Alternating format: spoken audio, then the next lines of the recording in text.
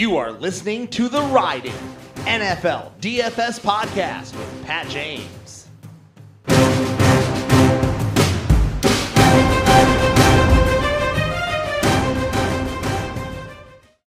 Well, we've made it. At some points, I didn't think it was going to be possible. But here we are, week 1 of the NFL DFS season of 2020 is about to get underway. Can't promise it's going to last for its entirety, but that's okay. DFS is a 1-week season. So here's the thing. Week 1 was looking absolutely perfect. I had my cash lineup completely crafted. Loved every play. It was probably going to be chalky, but it looked like it was all the right place. At this point, so many things have changed since I, wrote my 4for4 article that it will absolutely require an update in the coming days. So if you are a 4for4 subscriber, just know that there is an update coming when we know for certain some of the ins and outs of each team on Sunday. But let's get a little rundown going. Let's talk about who I think are viable for cash games. I'll even throw in a GPP player too, maybe even, because this is now the DFS and betting podcast, maybe even a line or two, a betting line that I like. So let's take a look at quarterback. I'll be honest, the first guy that popped off the page to me that I didn't really think was going to was Cam Newton. So it seems like he's healthy. A home matchup with the Dolphins. I always say the boxes that we like to check are rushing upside, rushing touchdown upside, and a high total. And I think Cam fits that bill. I think that, he should have his way. I know his weapons aren't great, but if he just, can get any semblance of the run game going, I think he is squarely in play as a cash game quarterback. Same goes for Tyrod Taylor. He visits the Bengals, who, revamped their defense a bit.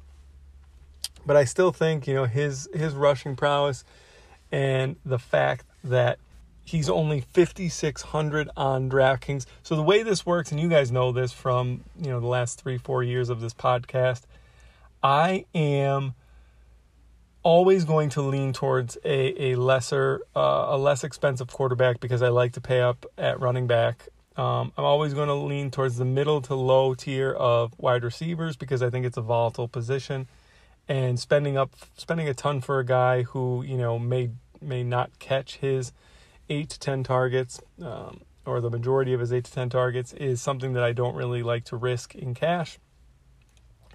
So basically, I spend up at running back and figure the rest out, which is usually, going a tad cheaper at the other positions. So Cam and Tyrod are who I am looking at quarterback. And there's a few other guys that I think are viable that I don't like as much as Cam and Tyrod.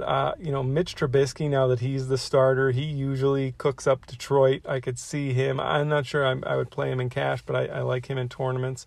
Gardner Minshew also has rushing upside. If you catch my drift here, it is definitely the rushing upside. I also like Russell Wilson as well at the top, and then obviously Lamar Jackson. I would save those guys for GPPs and play the cheaper, Cam, Tyrod, Minshew types in cash. At running back, this is where things went a bit awry on the week. So obviously Christian McCaffrey's probably going to get slated in for me. One of the things with week 1 is there aren't a ton of knowns, and I want to bake into my cash game lineup or two, but I'm going to try to whittle it down to one lineup, are the knowns. I want to get everything that I am very, very confident in my lineup, right? And what I mean by that is like Austin Eckler is 7K. I love Austin Eckler. When they didn't have Melvin Gordon last year, he was a beast. We played him for 5 straight weeks while Melvin Gordon was holding out, and he won me a GPP in week 5, and he basically helped me cash in every week of the regular season last year. So here's the thing about Austin Eckler this year. A lot of unknowns. How is he going to be used as the lead back? Is Josh Kelly, is Justin Jackson going to be, used on the goal line or split some time with him? Is he going to receive the amount of checkdowns that he did last year with Tyrod Taylor at quarterback? Is Tyrod Taylor going to, take away a ton of the goal line carries and equity there? So that's an unknown. That's something that we aren't really sure of. I like Austin Eckler. He'll probably be in my GPP teams, but not for cash. So McCaffrey, lock him in. Alvin Kamara is also someone, at 7,200 against the Bucs, the Bucs have a red one by their name because, teams just threw all over them last year and really didn't even try to run. They are a pass funnel team, but Kamara is such a part of the Saints passing game that I have no qualms about slotting him in as well. A name you're going to see a lot is Josh Jacobs. I'm reserving him for tournaments. He's going to maybe be my most owned tournament play. Now, he's going to be chalky on the week, but remember what we said, running backs in cash and tournaments, don't worry about their ownership whatsoever. The Panthers defense is absolutely atrocious. The Raiders offensive line is very good.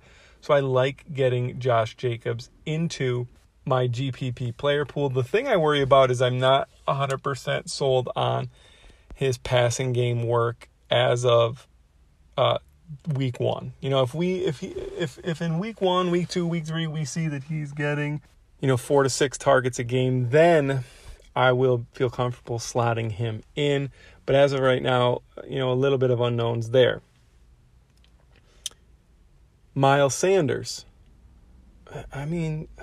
He was all locked in. They didn't sign anybody. They didn't draft anybody. He was ready to go, but he's been limited in practice all week with a hamstring. Doug Peterson has said they may have to bring him in slowly the first month of the season. Are you kidding me? He was all but locked into my cash lineup. I will have to see how it goes. See how he practices on Friday and what the beats are saying leading up to lock. Just friggin' pisses me off that is the case. Then that whole area around Sanders is, there's question marks everywhere. Like Nick Chubb, how much is Kareem Hunt going to be involved? Kenyon Drake, he was in a walking boot. Is Chase Edmonds going to be involved? I like Chris Carson, to be honest, especially in tournaments. But he is a cash consideration as well. And Todd Gurley. Todd Gurley, you can say all you want about his knees and his arthritic knees and is he going to be involved. The Falcons have no one at running back behind them. They have Brian Hill and Ito Smith, who have proven to not be very good running backs. And in a game that's going to be high scoring, I think my pivot from, believe it or not, I don't know if I can believe I'm saying this, but my pivot from Sanders may be Todd Gurley in week 1 at 6,100, against a beatable Seahawks run defense. He catches passes. I can see Gurley being a part of cash lineups. If not, definitely tournament rosters for sure. And as we keep going down, I want to pretty much avoid that 5K area for the most part. And then we get to Tariq Cohen. His availability is going to depend on David Montgomery. I love Tariq Cohen this week. If David Montgomery is out, I think we can slot him into cash if that's the case. I just can't see the Bears giving any of the other running backs on their roster a ton of carries or anything like that. So I think Cohen is pretty locked into, 7 to 9 carries and pretty much all the running back targets if Montgomery doesn't play. And then, we can't ignore the elephant in the room, and that is Antonio Gibson. But then there's been coach speak. We can't have a week 1 without, crazy coach speak to make us second guess ourselves. He's only 4K, and, he was pretty much all the buzz all off season. However, it seems as though, Washington is set on a committee, right? I mean, they listed J.D. McKissick as their starter. If you don't know who J.D. McKissick is, I remember actually playing this guy in college football DFS. He went to, I believe, Arkansas State, and they play a lot of Tuesday and Wednesday games just to get the national TV attention. So I played him in college. They got him from Seattle. He's a little scat back. And then there's always Peyton Barber to vulture touchdowns. So we don't really know how much Antonio Gibson is going to be on the field. Like, he is not the unquestioned starter that's going to be on the field 75 to 80% of the time. So have to dig into that a little more. But I really don't want, like, if Sunday rolls around and we don't have a definitive answer on his workload, I don't know if I can confidently slot him in to a cash game lineup. But those are pretty much the guys that I'm looking at running back. Of course, I will narrow it down. I will have an update and then narrow it down to my core 4 that are being locked into my cash game on Saturday at some point. So check back. This is just a general rundown of all the guys that I think, have good matchups, caught my eye, are in good spots, will be part of my cash or GPP player pool. At wide receiver, I mean, Devontae Adams is probably going to be chalky. He's probably going to see like 12 targets, but at the expense of not playing a running back or having to squeeze in one of these questionable running backs, I just think that, I mean, he's a great play. I won't fault anybody for playing Devontae Adams in cash or a GPP. What he does to the rest of my roster, though, just, makes me a little bit uneasy, right? You're going to have to play a really cheap wide receiver or two with a cheap tight end, and maybe even, dock some salary off one of your favorite running backs. So I'm not a huge fan of it. From there, Julian Edelman at 6K really caught my eye. I think, if he's healthy, he and Cam could have a great connection in the slot. I could see him just catching a ton of balls from Cam. DK Metcalf at 5,800 is probably going to be popular. I'm not as high on him as others, I don't think. Seattle's targets are very concentrated on him and Tyler Lockett, but, DK just doesn't. He's not the polished possession, high floor type receiver that I want. He could absolutely catch 5 balls for 100 yards and 2 touchdowns. But I think there's a lot of variance. There's a lot of volatility in DK's game. So I don't love that. Most of the receivers that I'm going to be looking at targeting do fall in this high 4, mid 5K range. Terry McLaurin, and Steven Sims. So I think I would prefer Terry McLaurin, but Steven Sims is also in play if you can't get up to McLaurin. They're about $1,000 apart. I think the Redskins throw a ton in this game, and McLaurin and Sims see a ton of targets. But, Terry has just been dominant in camp, and he really flashed last year. I mean, so did Steven Sims, to be honest. But McLaurin is just the better player, and he's not too much more expensive, and I think he will see a little bit more of a target share than Sims. From there, man, I love, and I don't know if I'll be the only person on him, but I think there's not enough talk about Jamison Crowder. Manhattan Clam Crowder. Is that the red or the white? 5 points if you know that reference. So here's the thing. I think the Jets are going to be trailing a ton as well. Brashad Perriman says he's healthy. I don't know if I necessarily believe it. It's just going to be Crowder and Herndon just getting fed targets. The Bills are susceptible to the slot receiver. Like, Tre'Davious White's not going to follow Jamison Crowder around. He's probably never going to be on him. If anything, he's going to lock down Brashad Perriman, which leaves a bunch of dink and dunks for Crowder. I don't love the price at $5,200. If he was 45, I wouldn't even think twice about it. But 52 is a little expensive. They've priced up these low A-dot slot receivers that I love to target. But Crowder destroyed the Bills last year, and if you extrapolate the games where only Sam Darnold played last year, and Crowder was like the wide receiver 14 last year if you take out the games that Sam Darnold missed. So Sam Darnold loves him, checks down to him a ton. Like, I can see like a 7 for 70 game for Crowder here, which isn't, you don't love that. That's not even 3x for a 5.2 K receiver. However, he does have a really, really safe floor. And if he just so happens to fall into the end zone and he goes 7 for 70 and 6, then you're taking the money to the bank. Anthony Miller at 5K, another condensed target share. Like, the Bears are only throwing to Allen Robinson, Tariq Cohen, and Anthony Miller. So I like Anthony Miller at 5K. At 4,900, Deshaun Jackson is in play. He was probably going to be a lock if Jalen Reagor didn't play, but somehow, the guy's arm fell off on August 30th, but he looks like he's ready to go. I'll believe it when I see that he's active. It could be a decoy situation. You never know, but it's very tough to have confidence in a splash play guy like Deshaun Jackson when Jalen Reagor's on the field. Like, if Jalen Reagor is not on the field, it's literally just Ertz and Jackson that they can go to. So I would feel a little bit more comfortable with him there. I already mentioned Steven Sims. I think we could potentially go Preston Williams if he is 100% healthy. He had a lot of chemistry last year with Ryan Fitzpatrick, was dominating until he got hurt. So I think we could look at Preston Williams.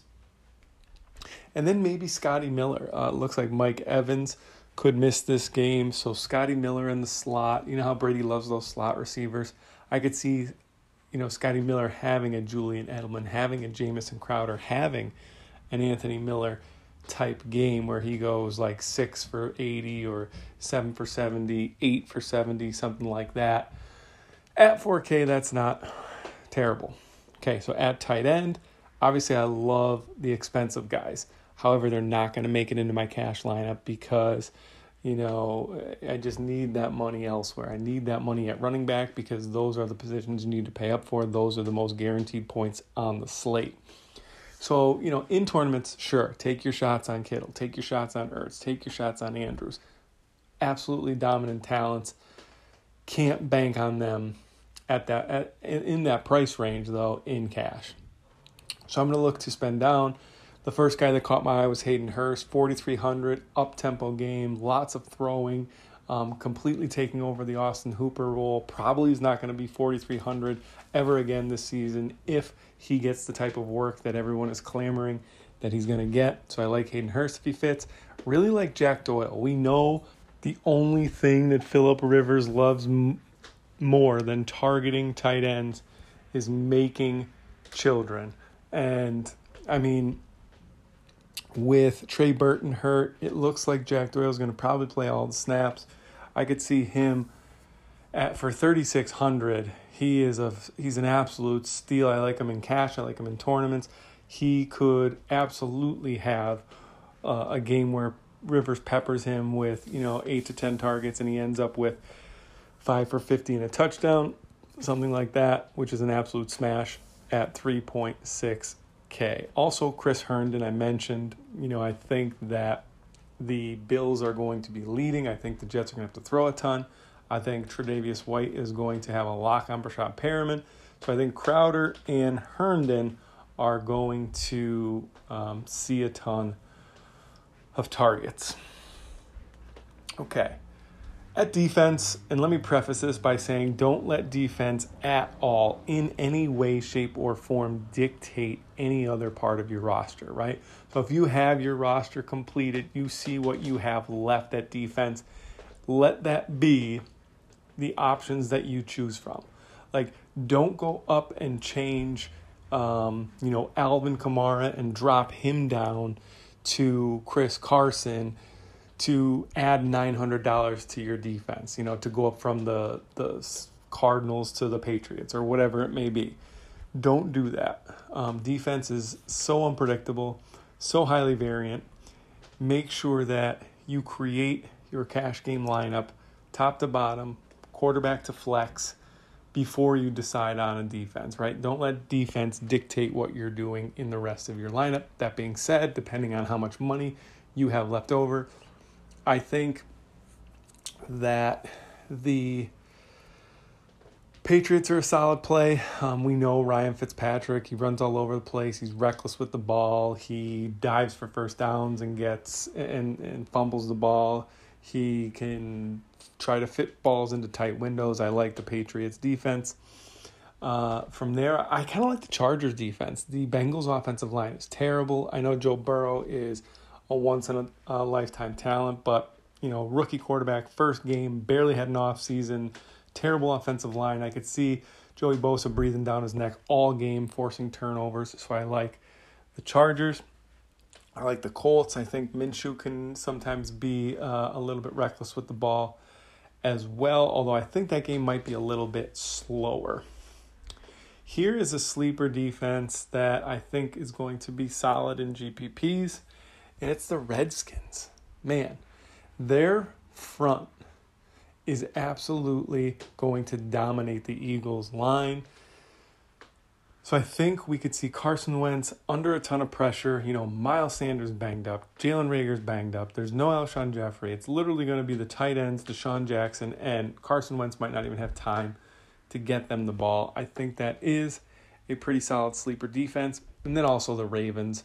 We know Baker Mayfield is susceptible to turning the ball over. So I do like the Ravens there. And the last thing I'm going to tell you is I'm going to go back to that Redskins game. Their line is fluctuating between 5.5, 6.5, depending on the book. I think this game is going to be very close. And I think they also might even be able to sneak out a dub based on their defense and, keeping pressure on Carson Wentz. Either way, I don't think it's going to be a blowout for the Eagles. I don't think that they're going to have control of the game. I could be completely wrong. Week one brings about things that are very surprising. But I think the Redskins front is going to give the Eagles fits. And I think that they are going to keep the game close. So I like the Redskins getting 5.5, 6.5, whatever you can find it. Obviously, take the best number. All right, that'll do it for the rundown of week one. I'm so friggin' jacked up that we have some NFL DFS to look forward to this week. Good luck in your showdown contest. If you listen to this before the showdown contest go live, I will be back Saturday with a quick update. Any injury news, anything like that. And also we'll give you my core four. Until then, take it easy and enjoy, because football is back.